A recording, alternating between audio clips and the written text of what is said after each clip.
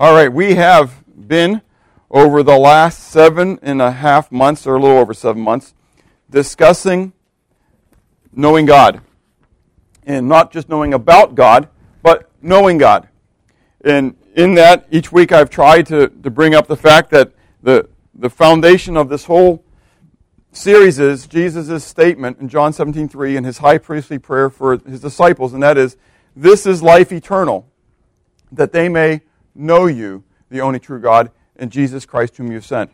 And there's no more greater, crucial thing in life than this. I mean, I think the chief desire of man, or the chief need of man, not understand that we understand that the chief thing of Scripture is to glorify God, but for man, the chief need for man is to know that he has eternal life. And that's only going to come by knowing God. Jesus said, "I am the way, the truth, and the life. No man comes to the Father except through me." There is no other path. There is no other way. And so I find this to be the most crucial thing. Now, that is using eternal life as a positional concept. But I believe that eternal life goes beyond then a positional concept. That it is a practical outwork in your life. That you can know God. And Jesus said that He came that you may have life, and that you may have life, or you may have joy abundantly. And so the idea is then that my eternal life goes beyond just knowing that when I die, I'm going to be with God forever. But that eternal life begins the moment I come to know Jesus Christ as my Savior. John wrote in 1 John chapter 5 that these things write unto you, that you may know that you have eternal life. Jesus said to Martha that he that believes in me and lives, he shall never die. Do you believe that? Believest thou this? And the fact is that I know that you can't kill me. Does that make sense? I'm not going to die. You can stop my body from existing here on the earth. You can cause the tent and the shell that I live in to be laid 6 feet under, but you can't kill me. I just live in this tent. And to be absent from the body is to be present with the Lord. And so, my eternal existence, my eternal life has already begun in Jesus Christ. I can have that so much more abundantly by growing in His grace and in His knowledge. By knowing more and more about the God who has delivered me from my sin. Now, if that sounds foreign to you, I would challenge you to meditate upon God's Word and to seek His face.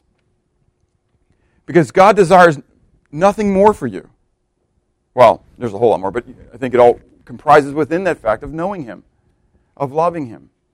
And so we have looked at, in this concept of knowing God, His existence and His exclusiveness, that He is God and that He alone is God. We have looked at the composition of God, that He is one God, the hero of Israel, the Lord our God, the Lord is one, but yet He is comprised of three, and we're going to talk about that a little bit this morning. And then, as well, we looked at the attributes of God, and in that we have looked at His natural attributes, we looked at vocational attributes, and we've looked at the moral attributes. Last week we finished up looking at moral attributes by looking at the second part of the fervency of God. Today, I want to transition into a new facet, and that is the names of God. There is so much that we can learn about God looking at how God has chosen to reveal Himself to us in His Word. Now, many of those names, okay, that you can kind of picture if you've done any kind of study, if you've done any kind of looking on this, many of the names that we think about, you know, the bright and morning star, the Son of David, and all that, those really refer to who?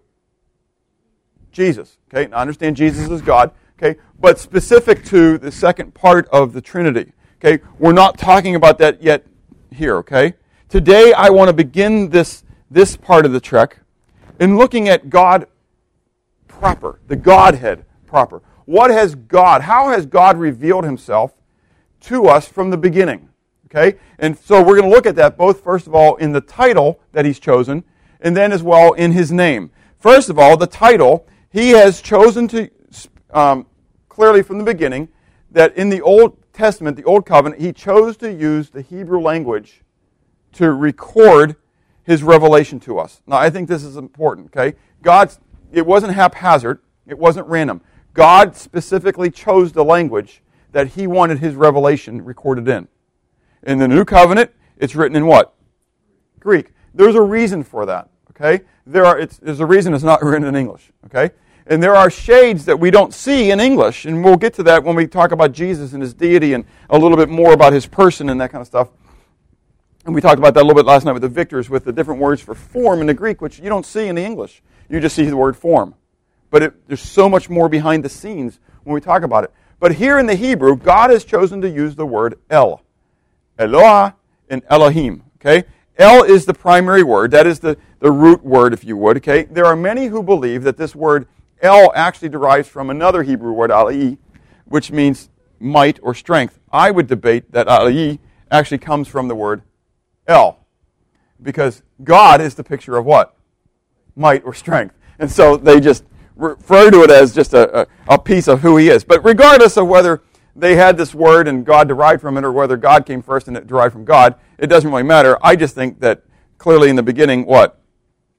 God. Right. And so since God was the first concept, that I think that this concept of might and strength has to come from God. But that's for another day and another battle, and it doesn't really matter. So, but we have El, Eloah, and Elohim, okay? And his name actually then means God, or strength or might, okay? Now, there are, throughout the Old Testament, intensifiers that are used toward his name as well. And we want to look at those words as well, okay? And right now, I'm caught in a quagmire, because when I look down, I see the consideration of God's fervency. That's not helping me. Let me borrow this first thing, buddy. Okay? All right. And so, we want to consider the intimations of his name. And the first one we're going to look at is the word El Shaddai. El Shaddai. And turn with me to Genesis 17, verse 1. Genesis 17, verse 1. It's probably back in there.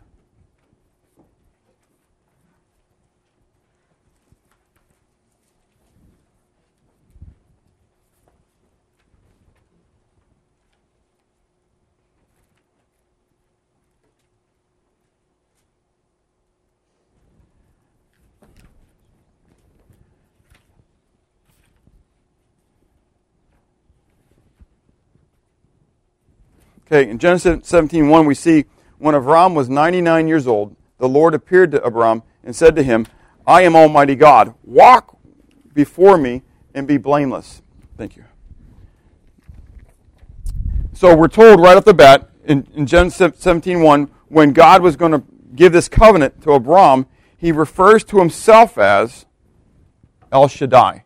He is the Almighty God. And so God by itself, El by itself meant what?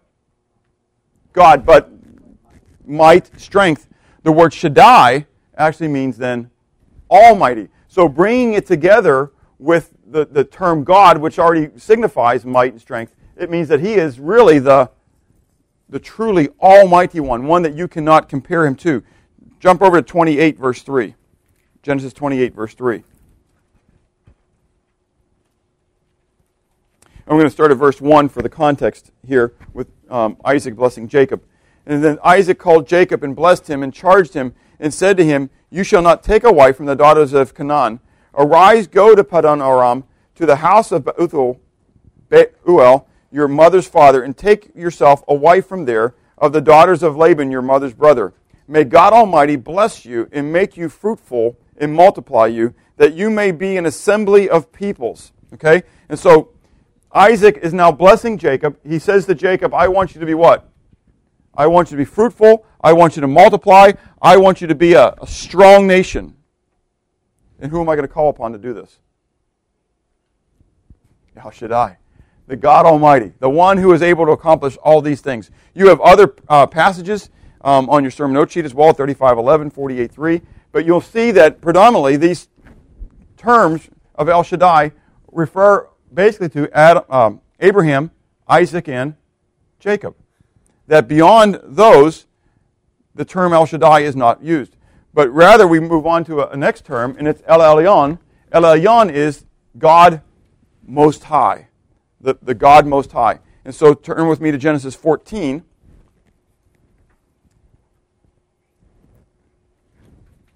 Genesis 14. The passage where we see Avram and Melchizedek coming together. And we see from Melchizedek, verse 18, then Melchizedek, king of Salem, brought out bread and wine. He was the priest of El Elyon, the God Most High. And he blessed him and said, Blessed be Abram of El Elyon, God Most High, possessor of heaven and earth. So what do we know about El Elyon? He's the possessor of heaven and earth. That's right. And blessed be El Elyon, who has delivered your enemies into your hand. And he gave him a tithe of all. Now the king of Sodom said to Abram, Give me the persons and take the goods for yourself. So generous, wasn't he? I mean, how much of those goods really were his anymore? None. He lost them in war, and then Abram got them in war. So really, who did they belong to? Abram at that point, okay? And so the king of Sodom saying, No, you just keep all that. You just give me the people, and you can keep all the other stuff. You know, but Abram, verse 22, Abram says to the king of Sodom, I have raised my hand to Yahweh, El Elyon, the possessor of heaven and earth, that I will take nothing from a thread to a sandal strap, and that I will not take anything that is yours, lest you should say what? I have made Avram rich. Why? What's he saying? God's doing that for me. That Yahweh, El Elyon, the God Most High, is the one that does that, okay? So God is the possessor of what? Heavens and earth. So all this stuff that you think you're the possessor of, what? You don't own it anyway. It's God. God is the possessor of heavens and the earth. And so we've joked about this in the past, but my property that I think that I own, that really the government thinks that they own because just don't pay your taxes and they'll take it back from you. They don't even own. Who ultimately owns it? God. That's right. El Elyon, God Most High. He's the possessor of the heavens and earth. That's exactly right. Turn to Psalm 47, verse 2.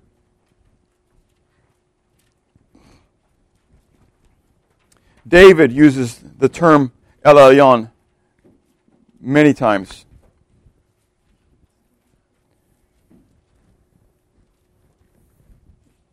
Psalm 47, verse 2, we read, For El Elyon is awesome. He is a great king over all the earth. Now, because of that, we're told in verse 1 to do what? Clap their hands and shout to God with a voice of triumph. Because of the fact that El Elyon, God Most High, is the possessor of the heavens and the earth, because he is the king over all the earth, you can rejoice. Why? What's it say? Verse 1. Why can I rejoice? With a shout of what? The voice of? So what does that mean? Victory. If I'm gonna shout with a voice of triumph, that means that I've already what? I've won. And so I can rejoice in El Elyon. I can rejoice in El Shaddai. He is God Almighty. He is God Most High. Because he is the King of Kings. He is the Lord of Lords. He is the one who was in control of all things, and the victory already is secure. Now, there are times, like David, that it doesn't seem that way, does it? Sometimes it feels like what? The enemies are winning. Okay? And so we read this morning about David with Goliath, right? And the army of Israel, they come together and they stand against the Philistines. They're pumped up. They're ready for the fight. They were. Until what? Until Goliath shows up. And how long was it that they were lined up? Now, this is important. I mean, Israel didn't run away. 40 days. 40 days. Think about it. They're lining up. Trench warfare without a trench, okay? 40 days, okay? Getting ready to take on the Philistines. In 40 days, Goliath stands up in front of them and says what? Send out a man to fight me, huh? Right, and so it's champion warfare. And what all the Israelite men do? Not me. I don't want to me. Until along comes one little guy. Yeah, one little asparagus. With experience, I know. But one little asparagus, right? Named Davy. And you like that, huh? Anyways, and David comes along. But what does David have that all the warriors of Israel do not have? Say again. The name of the Lord was high. What'd you say? Faith in God. He knew El Elyon. He knew El Shaddai. He knew God Almighty. He knew the Most High God. He had seen the Most High God work. He had seen God Almighty active in his life. He knew that when he beat the bear, when he beat the lion, that it wasn't just his own strength, it wasn't his own prowess. It was the working of God in his life. And so now he comes into this middle of this war where he's expecting the men of valor of his own nation to take a stand for the name of God. And he recognizes that when Goliath says, I'm defying your armies, when David relates it, he says he's defying what? The armies of the living God. The armies. You know what the difference? Everybody else is thinking he's defying just an army. David sees it as he's defying the army of God, the living God. His reproach is not just to you, men. His reproach is to your God. And that's where the war is at. We wrestle not against flesh and blood, but against principalities and powers. Listen, the battle that's going on right now in our courts isn't all about your liberties and all about your freedoms. It's all about the kingdom of God and the kingdom of Satan. It's all about the eternal word being able to be proclaimed. There's a spiritual war that's going on. And what Davy understood was that this war was not about flesh and blood, but it was about God and what he was going to accomplish. And so the reproach is returned. And the reproach now, through a little guy with a couple stones and a sling, holding on to a little stick, stands before Goliath, if you would, the representation of the kingdoms of the world and the kingdoms of Satan, of the other part of the spiritual war, the darkness side. And Goliath says what? Am I a dog that you reproach me like this? And David says, listen, you don't get it. You're coming after me with a sword and a shield. But these sticks and stones, they're meaningless. Because I'm coming to you in the name of God, in the name of the Lord. And he is going to hand you over to me. This day, I'm going to cut off your head and feed it to the birds. David understood something that many of us don't understand. That who Elohim, who El really is, who the God Most High is. He is the possessor of the heavens and the earth. He is the king of all the world. Nations may rise, nations may fall.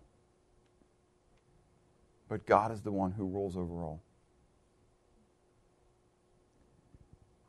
And I ask myself, as I ask you, as we look at the turmoil of the world going on around us, who is God to you? Is he El Elyon? Is he El Shaddai? Is he the Almighty One? Is he the God Most High, who is the possessor of the heavens and the earth, who is the ruler and the king of all men? Now, this name is important as well when we look at the importance of his title. Turn back with me to Genesis chapter 1, verse 1. Because in the beginning, God chose to reveal himself by a certain title. Interestingly enough, God did not choose to use the term El or Eloah, which are singular, but God chose to use the word Elohim, which is actually plural. And so when we refer to foreign gods or pagan gods, we refer to them as pagan Elohim, because they're gods. But God, when he chose to reveal himself to us in the beginning, he referred to himself as Elohim. So in the beginning, Elohim. In the beginning, Elohim created the heavens and the earth. And what are we told? The earth was what? Formless and void, and darkness was on the face of the deep. And the spirit of Elohim was hovering over the face of the waters. Then Elohim said, "Let there be light," and there was light. And Elohim saw the light, that it was good. And Elohim divided the light from the darkness. And Elohim called the light day, and the darkness he called night. So the evening and the morning were the first day. And Elohim said, "Let there be firmament in the midst of the sky." Do you get it all the way through here? Every time you see the word God, it is the word gods. Gods. Elohim, Elohim, Elohim, Elohim, Elohim. Why? Because of the importance of the intimation that he is about to bring. And that is of the triunity of who he is. That from the beginning, though Yahweh was one, God has always been comprised of three parts. And so drop down to verse 26, where God then says, Elohim says, "Let us," plural, "make man in our image, according to our likeness," singular. Our image, singular, our being plural, image being singular, our being plural, likeness being singular. "Let them have dominion over the fish of the sea, over the birds of the air, over the cattle, over all the creeping things that creep on the earth." So God created man in what? No. His singular image. Elohim, plural, created man in his singular image. In the image of Elohim, plural, he, singular, created him. Male and female, he, singular, created them. Then Elohim blessed them, and Elohim said to them, "Be fruitful, multiply, so on and so forth." Now drop down to verse 29. Then Elohim, plural, said what? I. If it was plural, what would it say? We. But singular, I. Do you get the tension that's happening here? God chooses to use a plural term. Now, some would say that this is because of the majesty of God. That, like the kings refer to us as our. You're in our presence. And so there is the majestic concept of the king. The problem is that it continues on with in our what? In our image. And he uses this Elohim. The king never refers to himself as what? Kings. He always refers to himself as what? The king, singular. And if he's going to use the majestic plural, it would be we, it might be our, but he would not refer to himself as the kings. He would always be what? The king. But God refers to himself as what? Gods. Or Elohim, showing a plurality. We're going to see this a little bit later on as we get into his name, but just keep that in your mind that this is an intimation right from the beginning that God is more than just one, that there is a Godhead involved here that involves more than one. Let's move on to his name. His name, we are told, is what? You all know it. Read it up there, right? It's in Hebrew. Yahweh. Okay, good. You read Hebrew. Very good. No, we know that. It's Yahweh. Okay? We bring it into English many times as Jehovah. Okay? But it is a tetragrammaton. Okay? You can see it's 4 letters there. Reading from the right to the left, it's Yod, He, Vav, He. Okay?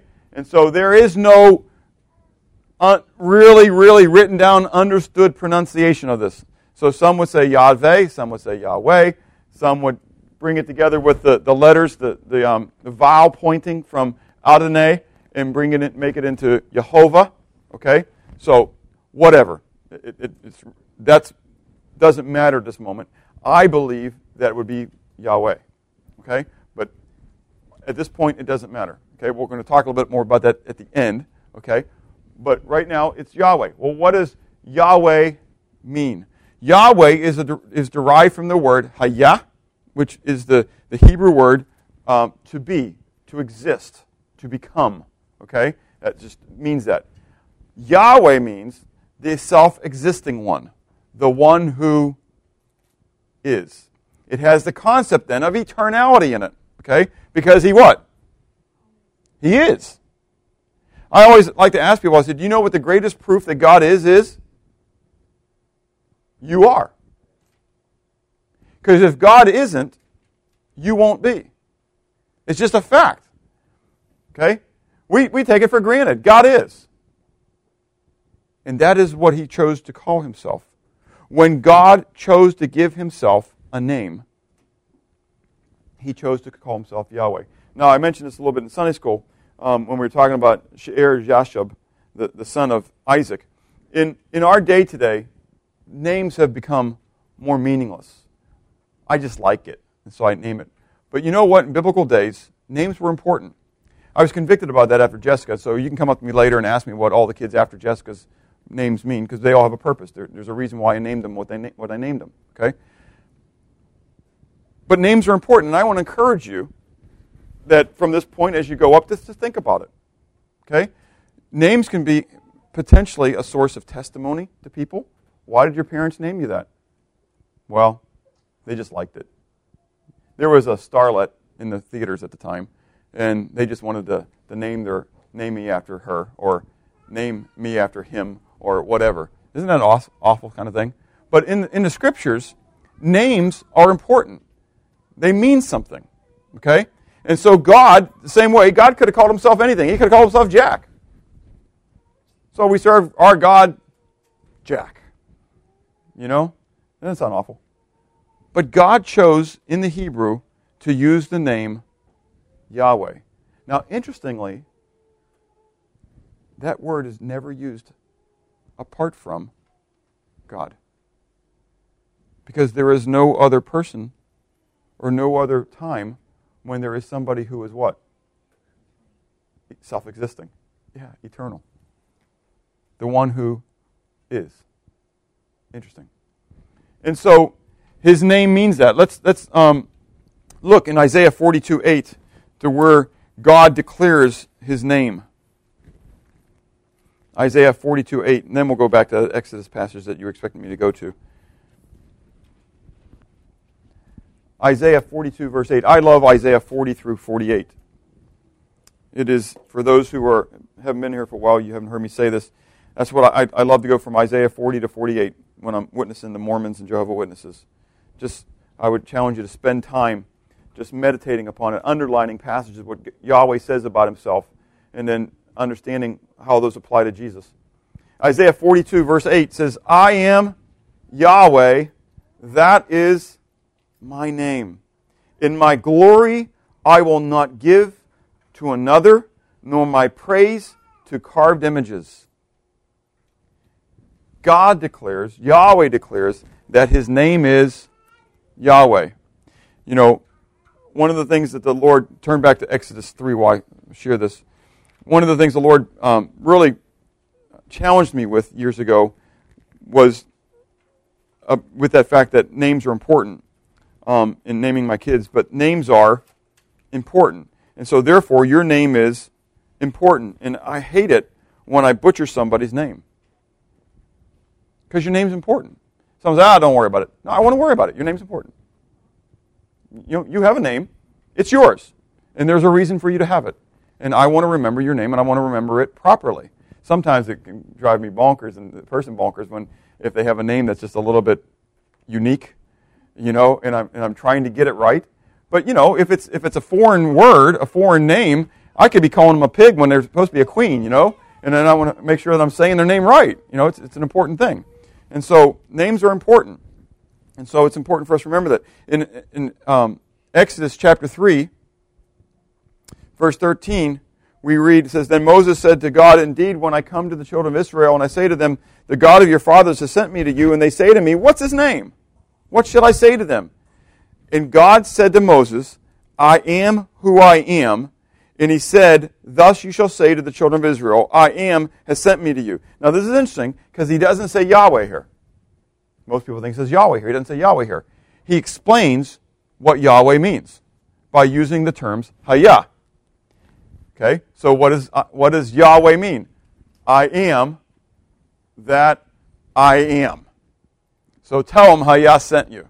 Tell them I am sent you. In other words, I am that I am. I am containing within myself. Does that make sense? That is what the concept of Yahweh means. Moreover, God said to Moses, Thus you shall say to the children of Israel, now, he says, what? The Lord God. Yahweh Elohim of your fathers, the God of Abraham, the God of Isaac, the God of Jacob, has sent me to you. This is my name. How long? Forever. And this my memorial to what? All generations. I want to challenge you with this. What is God's name? It's not Jesus. While Jesus was on the earth, his name was Jesus. But God has declared that his name is Yahweh. How long? Forever. To all generations. And we'll see this when we go into talking about Jesus in a few weeks from now. But in Philippians chapter 2, we're told that let this mind be in you, which is also in Christ Jesus, who being in the very form, the morphe of God, the very nature God, thought it not robbery to be equal with God, but made himself of no reputation, and took upon him the form, or the schemati, the outward appearance of a man, and becoming in fashion as a man, he humbled himself and became obedient unto death, even the death of the cross. Wherefore God hath highly exalted him and given him the name, that is above every name. That at the name of Jesus, every knee should bow and every tongue should confess that Jesus Christ is Yahweh. I know it says Lord, but there is no word for Yahweh in the Greek. The closest would be ego eimi. We'll talk about that when we come to Jesus. And we talk about Jesus being ego eimi. But when the word Yahweh is being brought over from the Old Testament into the New Testament, because of the Jews, and we're going to talk about this in a moment, the Jews being afraid of misusing the name of Yahweh, they, instead of using the name Yahweh, or instead of saying God, they would say Adonai, which is Lord or Master, instead. And so that was carried over when the writing of the New Testament. And so every time Yahweh is referred to, they use the word Kyrios, which means Lord or Master. And so in John chapter 1, when the Pharisees are talking to John the Baptist, and they say, well, who are you? And he says, I'm the voice crying out in the wilderness, prepare ye the way of Yahweh, prepare ye the way of the Lord. That in the Greek, it says, prepare ye the way of Kyrios. Okay. But we know from the Hebrew, we know from Isaiah, that is, prepare ye the way of who? Yahweh. In Isaiah 45, you can go check me out on this one. Okay? I think it's 45, 46. Okay? Anyways, Yahweh says that unto me every knee will bow and every tongue confess. Every tongue will take an oath. But we're told about Jesus then in Philippians chapter 2 that God highly exalted him and given him the name that is above every name, and that the name of Jesus every knee should bow and tongue confess that Jesus Christ is Yahweh. Do you get it? This is cool stuff. And so Yahweh is his name. It always shall be. And what makes Jesus then ultimately glorified, he's God. We understand that. Hindsight 2020. Okay? But in the writing of the scriptures, the greatest thing that Paul could declare about him is that he is given the name Yahweh. And it's not thievery for him to have it. if I take something and it's not mine, what is it? It's thievery. It's stealing. But if I can take it, pick it up and walk away with it, and it's not thievery, it's only because what? It was mine to begin with. Isn't that awesome? So, God refers to himself as Yahweh. And then turn back to Deuteronomy 6 then. Deuteronomy 6, I don't want to skip the Shema.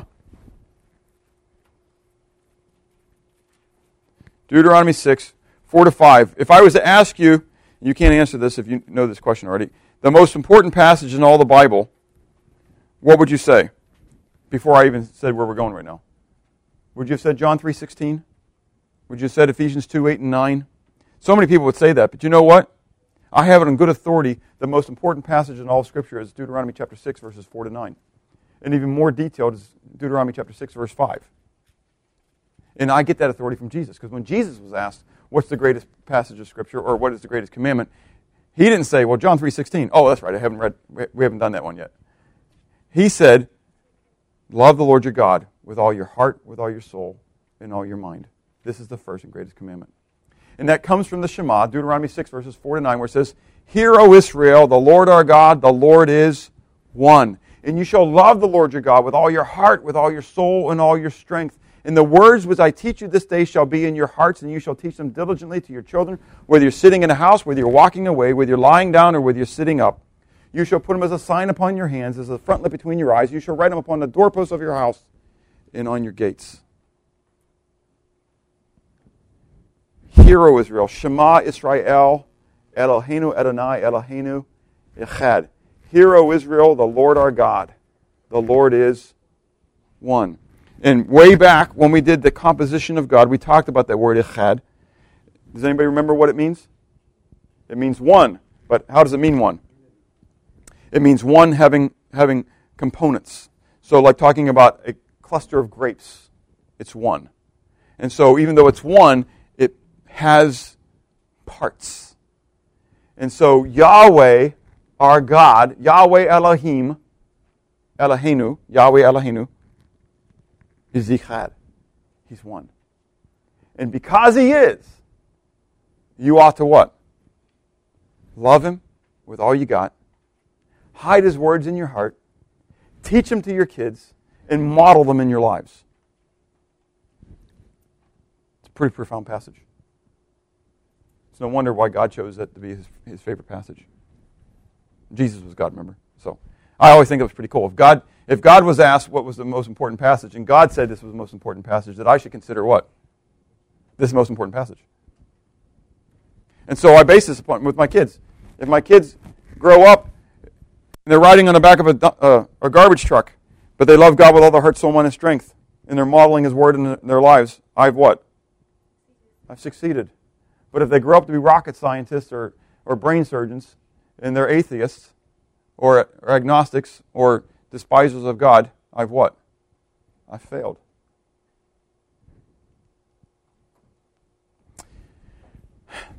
It's his name. It's what he chose. The one who is, the self-existing one. There are intensifiers of his name as well, like we saw intensifiers of his title.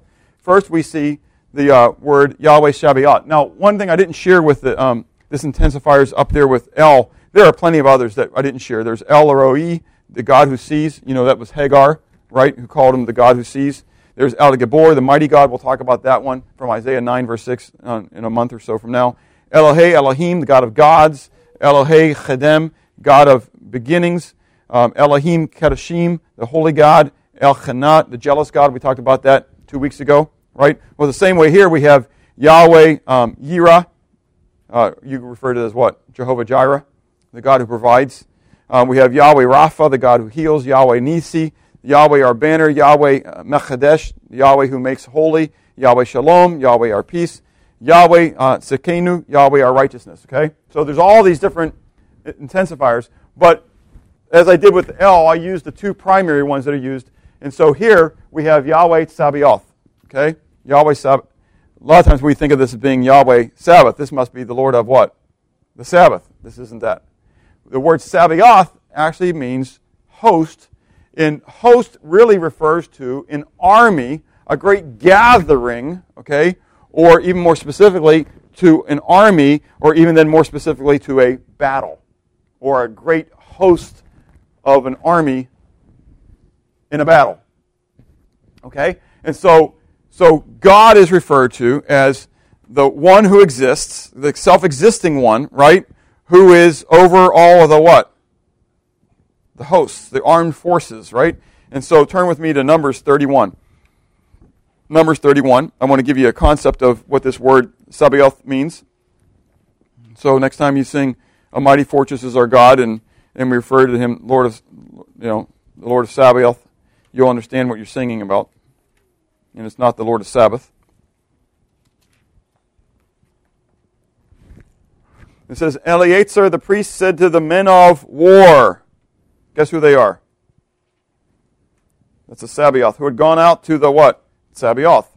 So we have these men of Sabaoth going out to Sabaoth. This is the ordinance of the law which the Lord commanded Moses. Okay? And so the word Sabaoth has this idea of a battle and of a war. And again, in Numbers 32:27, you can go there later. It's the word battle there as well. And again, you can do, if you don't have eSword yet, I haven't said this for a while. If you don't have an eSword, it's free. You ought to have eSword on your computer. It's free. Download it. Go to esword.net. Get it for free. Get a bunch of different Bible versions. You can have the King James Plus, which has all the Strong's numbers in it. You can do the Greek if you want with the Strong's numbers. You can do the Hebrew as well. Okay, but if you don't know the Greek and the Hebrew, it doesn't really matter. You can use the Strong's numbers, and you can see what the Greek word is. And then you can do a search on all the Strong's numbers. So H3607 or whatever, and you can find out all the places that Sabaoth actually occurs in the Old Testament. And then you can see it in King James English, but you can see it in the English, okay? And you can see how it's translated, okay? I challenge you to do that, okay? We stand to be judged greater than people throughout history, because to whom little is given, little is expected, right? But to whom much is given, much is required. That's exactly right. And so much has been given to us, much is going to be required of us. I believe that. So you have tools that are available to you. Please use them. But this Yahweh Sabaoth then, okay, it refers then to these ones. You can go to these other passages later, but in Exodus chapter 6, 26, Exodus 12, 41, it refers to the hosts of Israel, okay, when they're coming out of Egypt. Refers to all the hosts of Israel. And those hosts of Israel are referred to as the host of Yahweh. Okay, interesting. And then in 2 Kings 23 and Psalm 33, those hosts are referred to as the hosts of heaven. And so God is referred to, as we're going to be looking at this, as the Lord of hosts, as the hosts of Israel, of men, but also the hosts of heaven. Do you remember when we talked about him being God, and he was El-Elyon? And who was El-Elyon?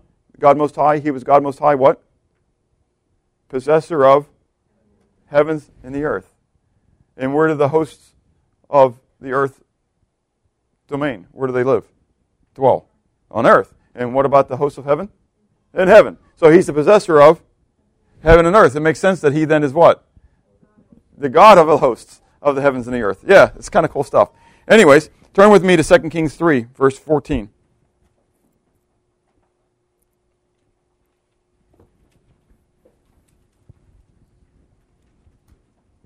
In fact, I'm going to verse 13 for the context. Then Elisha said to the king of Israel, "What have I to do with you? Go to the prophets of your father and prophets of your mother." But the king of Israel said to him, "No, for Yahweh has called these three kings together to deliver them into the hand of Moab." And Elisha said, "As Yahweh Sabaoth lives, before whom I stand, surely were it not that I regard the presence of Jehoshaphat, king of Judah, I would not look at you, nor see you." The king of Israel, King Jehoram, is gathered together with the king of Syria and King Jehoshaphat of Judah.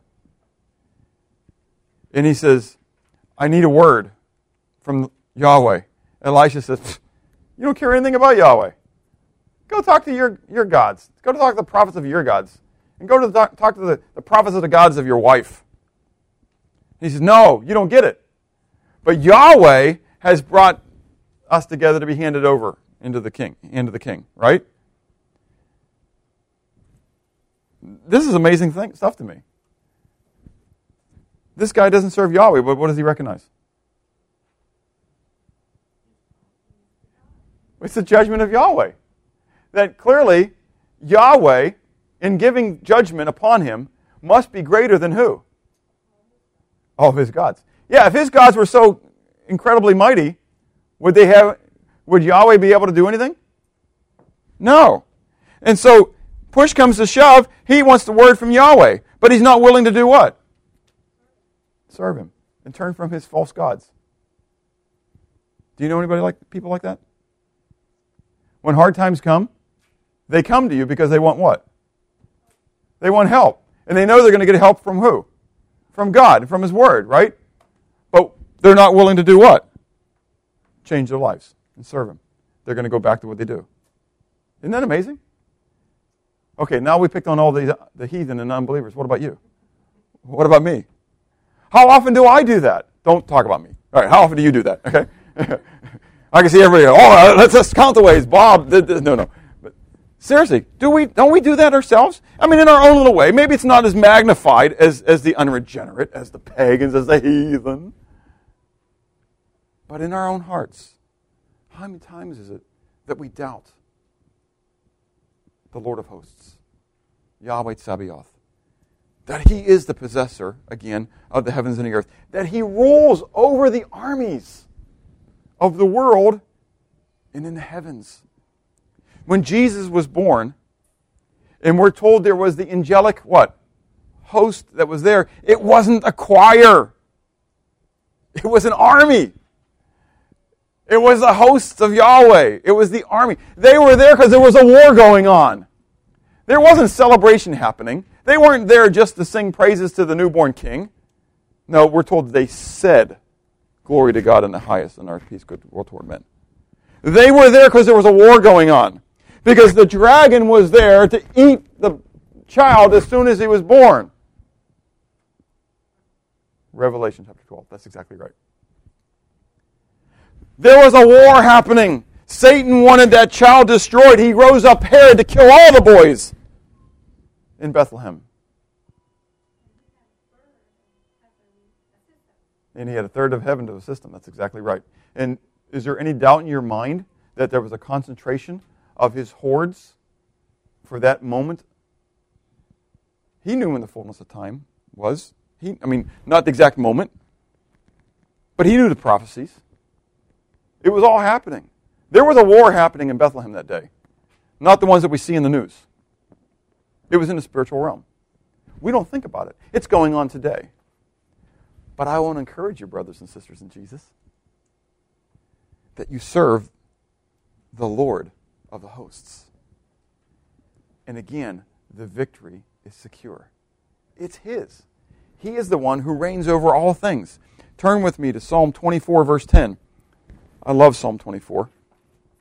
I love a lot of Psalms.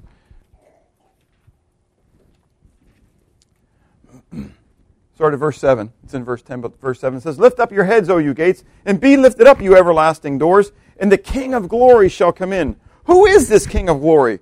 Yahweh, strong and mighty. Yahweh, mighty in battle. Lift up your heads, O you gates. Lift up, you everlasting doors, and the King of glory shall come in. Who is this King of glory? Yahweh Tsabaoth. He is the King of glory. Now this is important. This is a prophecy that is yet to come. But is this a spiritual prophecy? Talk to me. What kind of prophecy is it? Is it something that's really going to happen physically on the earth or not? Yes. Thank you. Yes, it is. This is when Jesus is going to come back on the second coming of Christ, and he's going to enter into the eastern gates. The Muslims believe it. What did I say? Gates? Gate. The eastern gate. The Muslims believe this prophecy. Do you know how I know that? They poured concrete in it. And they put a cemetery outside of it. Because they thought that when Jesus would come back, the Messiah, he couldn't get there because it would make him unclean to go through the cemetery. But do you know what happens when Jesus walks into a cemetery? The dead rise. And do you think that a little bit of concrete is going to hold him back, especially when he touches the Mount of Olives. The earth splits in two. I mean, the Muslims believe it. Isn't that something? But yet they don't what? They don't change. Just in case it's true, we're going to do all these things. Incredible stuff. So, now, this is what's fun. This is what's really great here. Again, coming back to Jesus. Okay? What does Psalm 24? Psalm 24 says that this one who's going to come in, this King of Glory is going to come in, he is who? Yahweh. Okay? And we'll talk about that even more. There's so much. Again, I told the victors last night, Isaiah 40, 48. I mean, it's the basis of my faith. If Jesus isn't Yahweh, I just quit being a believer. I'm not even going to become a Jew. Just because the whole Bible is a lie. And I believe it from Isaiah 40 to 48. I'll throw in Psalm 24 with you just for good measure, okay? Jesus is Yahweh. And not only is he Yahweh, look what it says. It's also Yahweh what? Sabaoth. Now this is a key because I'm going to share with you. I mean, there's this Yahweh Elohim and Yahweh Sabaoth. We're going to talk about Yahweh Elohim in a moment too. That in the book of Isaiah, there is a division as well. That talks about the sovereign Yahweh sending Yahweh to the earth. And now the sovereign Yahweh and the Spirit have sent me. Yahweh says that. It's really kind of an interesting thing. There's the whole Trinity is on Isaiah 48. It's an amazing stuff. You don't see it. Zechariah chapter 2, Yahweh talks about it as well. About Yahweh being sent. And so people think the Trinity is only a New Testament thing. It's an Old Testament thing. It's all there in the prophets. And even here with David. Okay? Fun stuff. So anyways, so you have Yahweh Sabaoth. He's the God of the hosts, of the armies. That's who Jesus is. And so when he comes back, we know from the book of Revelation, he's going to do what? He's going to lead the army. He's going to destroy the nations with what? The sword of his mouth. Just a word. And it's going to be gone. Yahweh Elohim. Yahweh Elohim. Remember what Elohim was? Elohim was his title. So now we have Yahweh Elohim. And so now we have the self-existing one who is God. I mean, now this is a supreme name of who Yahweh is. And it's used so many times. In fact, that Yahweh Sabaoth, I should tell you this, occurs 57 times by itself in the prophets, in Isaiah's book, in the book of Isaiah. There's only 66 chapters in Isaiah, and he uses Yahweh Sabaoth 57 times. Kind of fun stuff. But Yahweh Elohim, from Genesis chapter 2, verse 4, and you can turn there and look at these later, okay, but for time I'm going to slide through this. But remember we saw Genesis 1:1 through Genesis 2:3, God refers to himself as Elohim. But beginning in Genesis 2, verse 4, after he gets done with the 7 days of creation and he starts to go back through it, now he refers to himself as Yahweh Elohim. All the way through chapter 3. Yahweh Elohim. Yahweh Elohim. The Lord God, the Lord God, the Lord God. Yahweh Elohim. Yahweh Elohim. Why? I believe because Elohim is his title. When he was creating in Genesis 1:1 through 2:3, that's just his position. But what happens beginning in Genesis 2, verse 4?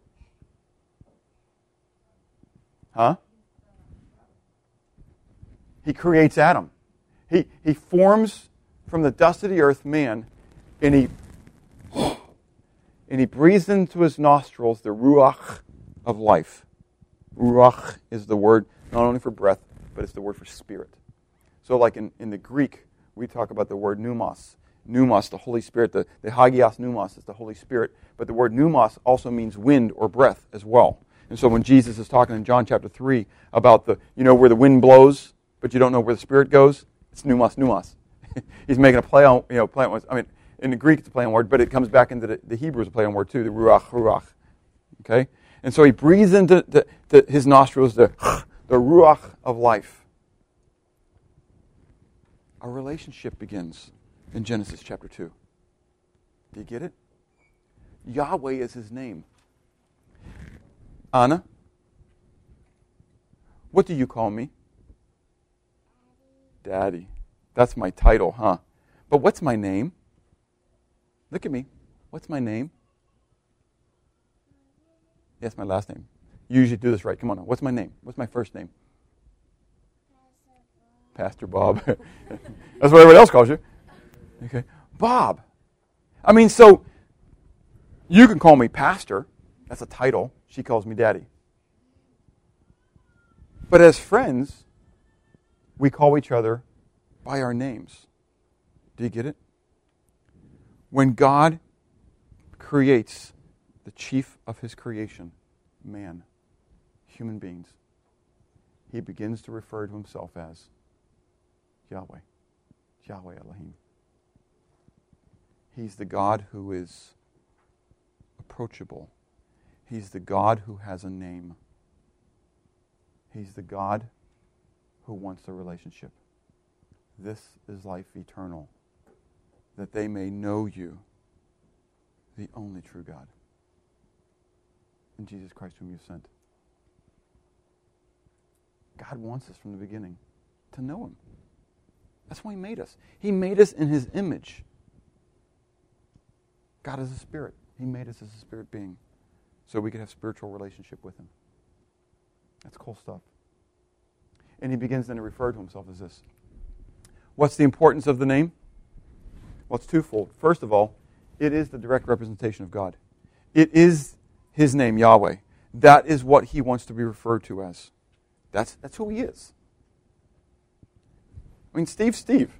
I can't imagine Steve being Henry. I mean, well, maybe it could. It looks like a Henry. No. I mean, it's not a Henry. Steve. I mean, as a Bob, I appreciate what I'm getting ready to say. There are a lot of Roberts that I know, but they're not Roberts. Some are Roberts, some are Robs, some are Bobs, some are Bobbies. Do you get what I'm saying? And when I look at them, I never think of them being Robert. The only one who ever refers to me as Robert was my parents when I was in trouble, or my grandmother on my mother's side. And that was just her term of affection. She just wanted to call everybody by their formal name. Robert. And so I wasn't fearing when I heard Robert from her, but if I heard Robert from my mom or my dad, I was in trouble. Okay? Does it make sense? But I never think of people as that name. It's their name. The names are important. Yahweh is Yahweh. Does that make sense? That's what he wants to be referred to as. Now, it's also not to be what? Misused. That's a part of the 10 words of the covenant. Number 1 is, you shall have no other gods before me. Number 2 is, you shall not make for yourself an idol in the form of anything, whether in the heavens above, in the earth beneath, or in the waters below. And number 3, you shall not misuse the name of Yahweh, your God. For the Lord, for Yahweh, will not hold him guiltless who misuses his name. And there are other verses on your sermon note sheet talking about the misusing of his name. In fact, there's an illustration that I wanted to go to. We don't have time right now. You can read it. It's the one that's a longer passage, where a man curses God's name in the midst of an argument, in the midst of a fight. And he's killed for it. Capital punishment, stoning. The ones who heard him curse God, use God's name as a curse word, were the first ones to throw the stones. That's what God thinks of abusing his name. I do want to look at one, though. Turn with me to Proverbs 30, verse 7 to 9. And we'll end here. Proverbs 30, verse 7 to 9. This is another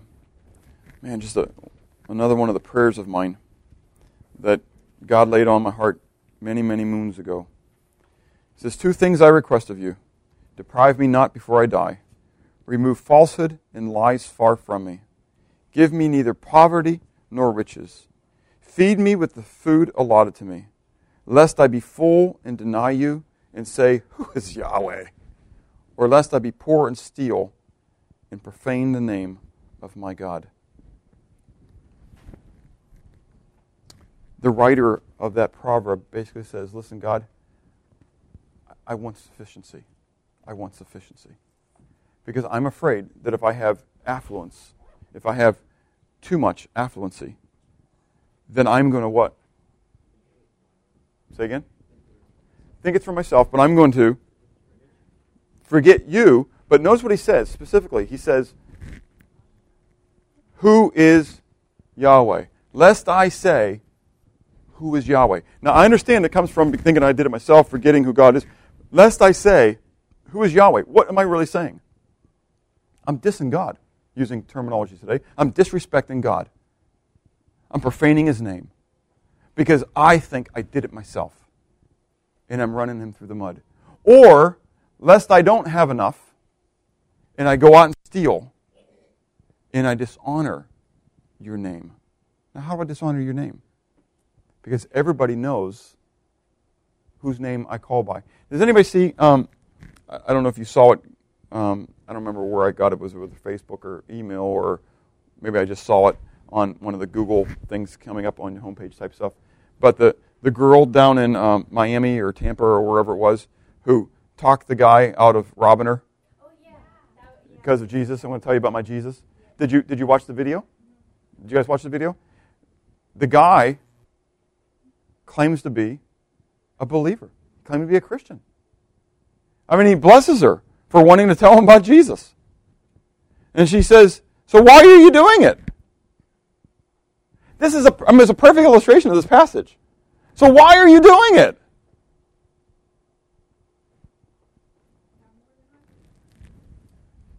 And he says, because I need the money.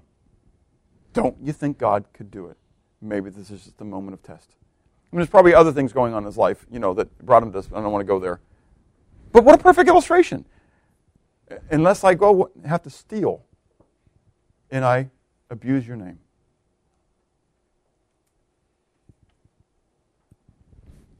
Who is God to you? Who is He to you? Do you know Him? Or do you only know about Him? That is such a crucial difference. If you only know facts, He's not yours. I know a lot about President Bush, but I don't know President Bush. Does that make sense? I know a lot. Not as much, but I know a lot about President Barack Obama. But I don't know Barack Obama. You may know a lot about the God of the universe. But the question is, do you know Yahweh Elohim? Do you know Him? He wants you to. You can. How important is God to you? How important is His name to you? Does it bother you when people diss His name? Or do you use His name in vain? Oh my gosh. The OMGs. Ah! I can't stand it when I see believers putting OMG on their texts. Do you know where oh my gosh comes from? It's a euphemism. Which means that I'm really saying oh my God. I just don't want to say it. So I'm saying oh my gosh. Now, I'm not saying we got to worry about going to the place where the Jews did, and they were afraid of saying the word Yahweh or saying God, and so they said Adonai instead. I mean, God knows what they're thinking anyway, right? And so even Messianic Jews today, the ones who believe in Jesus, they put G-D. Like that doesn't mean God now. I think it's more of an abuse of what God's name is than to put G-O-D. I don't get it. I mean, I really don't get it. I don't mean that to be rude. I don't get it. But as believers, of all people, that's like dissing my mom's own name. I mean, you can call down curses on my mom, and we're going to get into a fight, right? I mean, that's how normal life is, right? But we do it to our own. That's like me doing it to my own mom or my own dad or my own grandma. I mean, usually you do it to somebody else's, not your own. Why would we do it to our own God? I love calling people on account for it.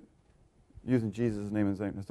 Don't misuse it. Don't misuse His name like that. Oh, I'm calling on Him. Really? Well, why don't we finish the prayer together? Well, you're not calling on Him. You're using His name in vain. You're not thinking about it. Using it in vain means you're not thinking about it.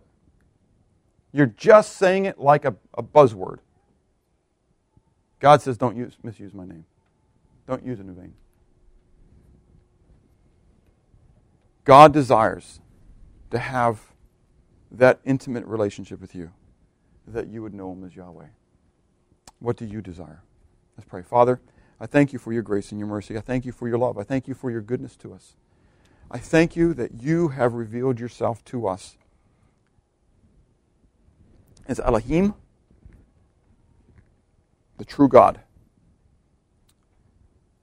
And you have told us that your name is Yahweh, the one who exists. God, I pray that you would help us to reverence you and your name.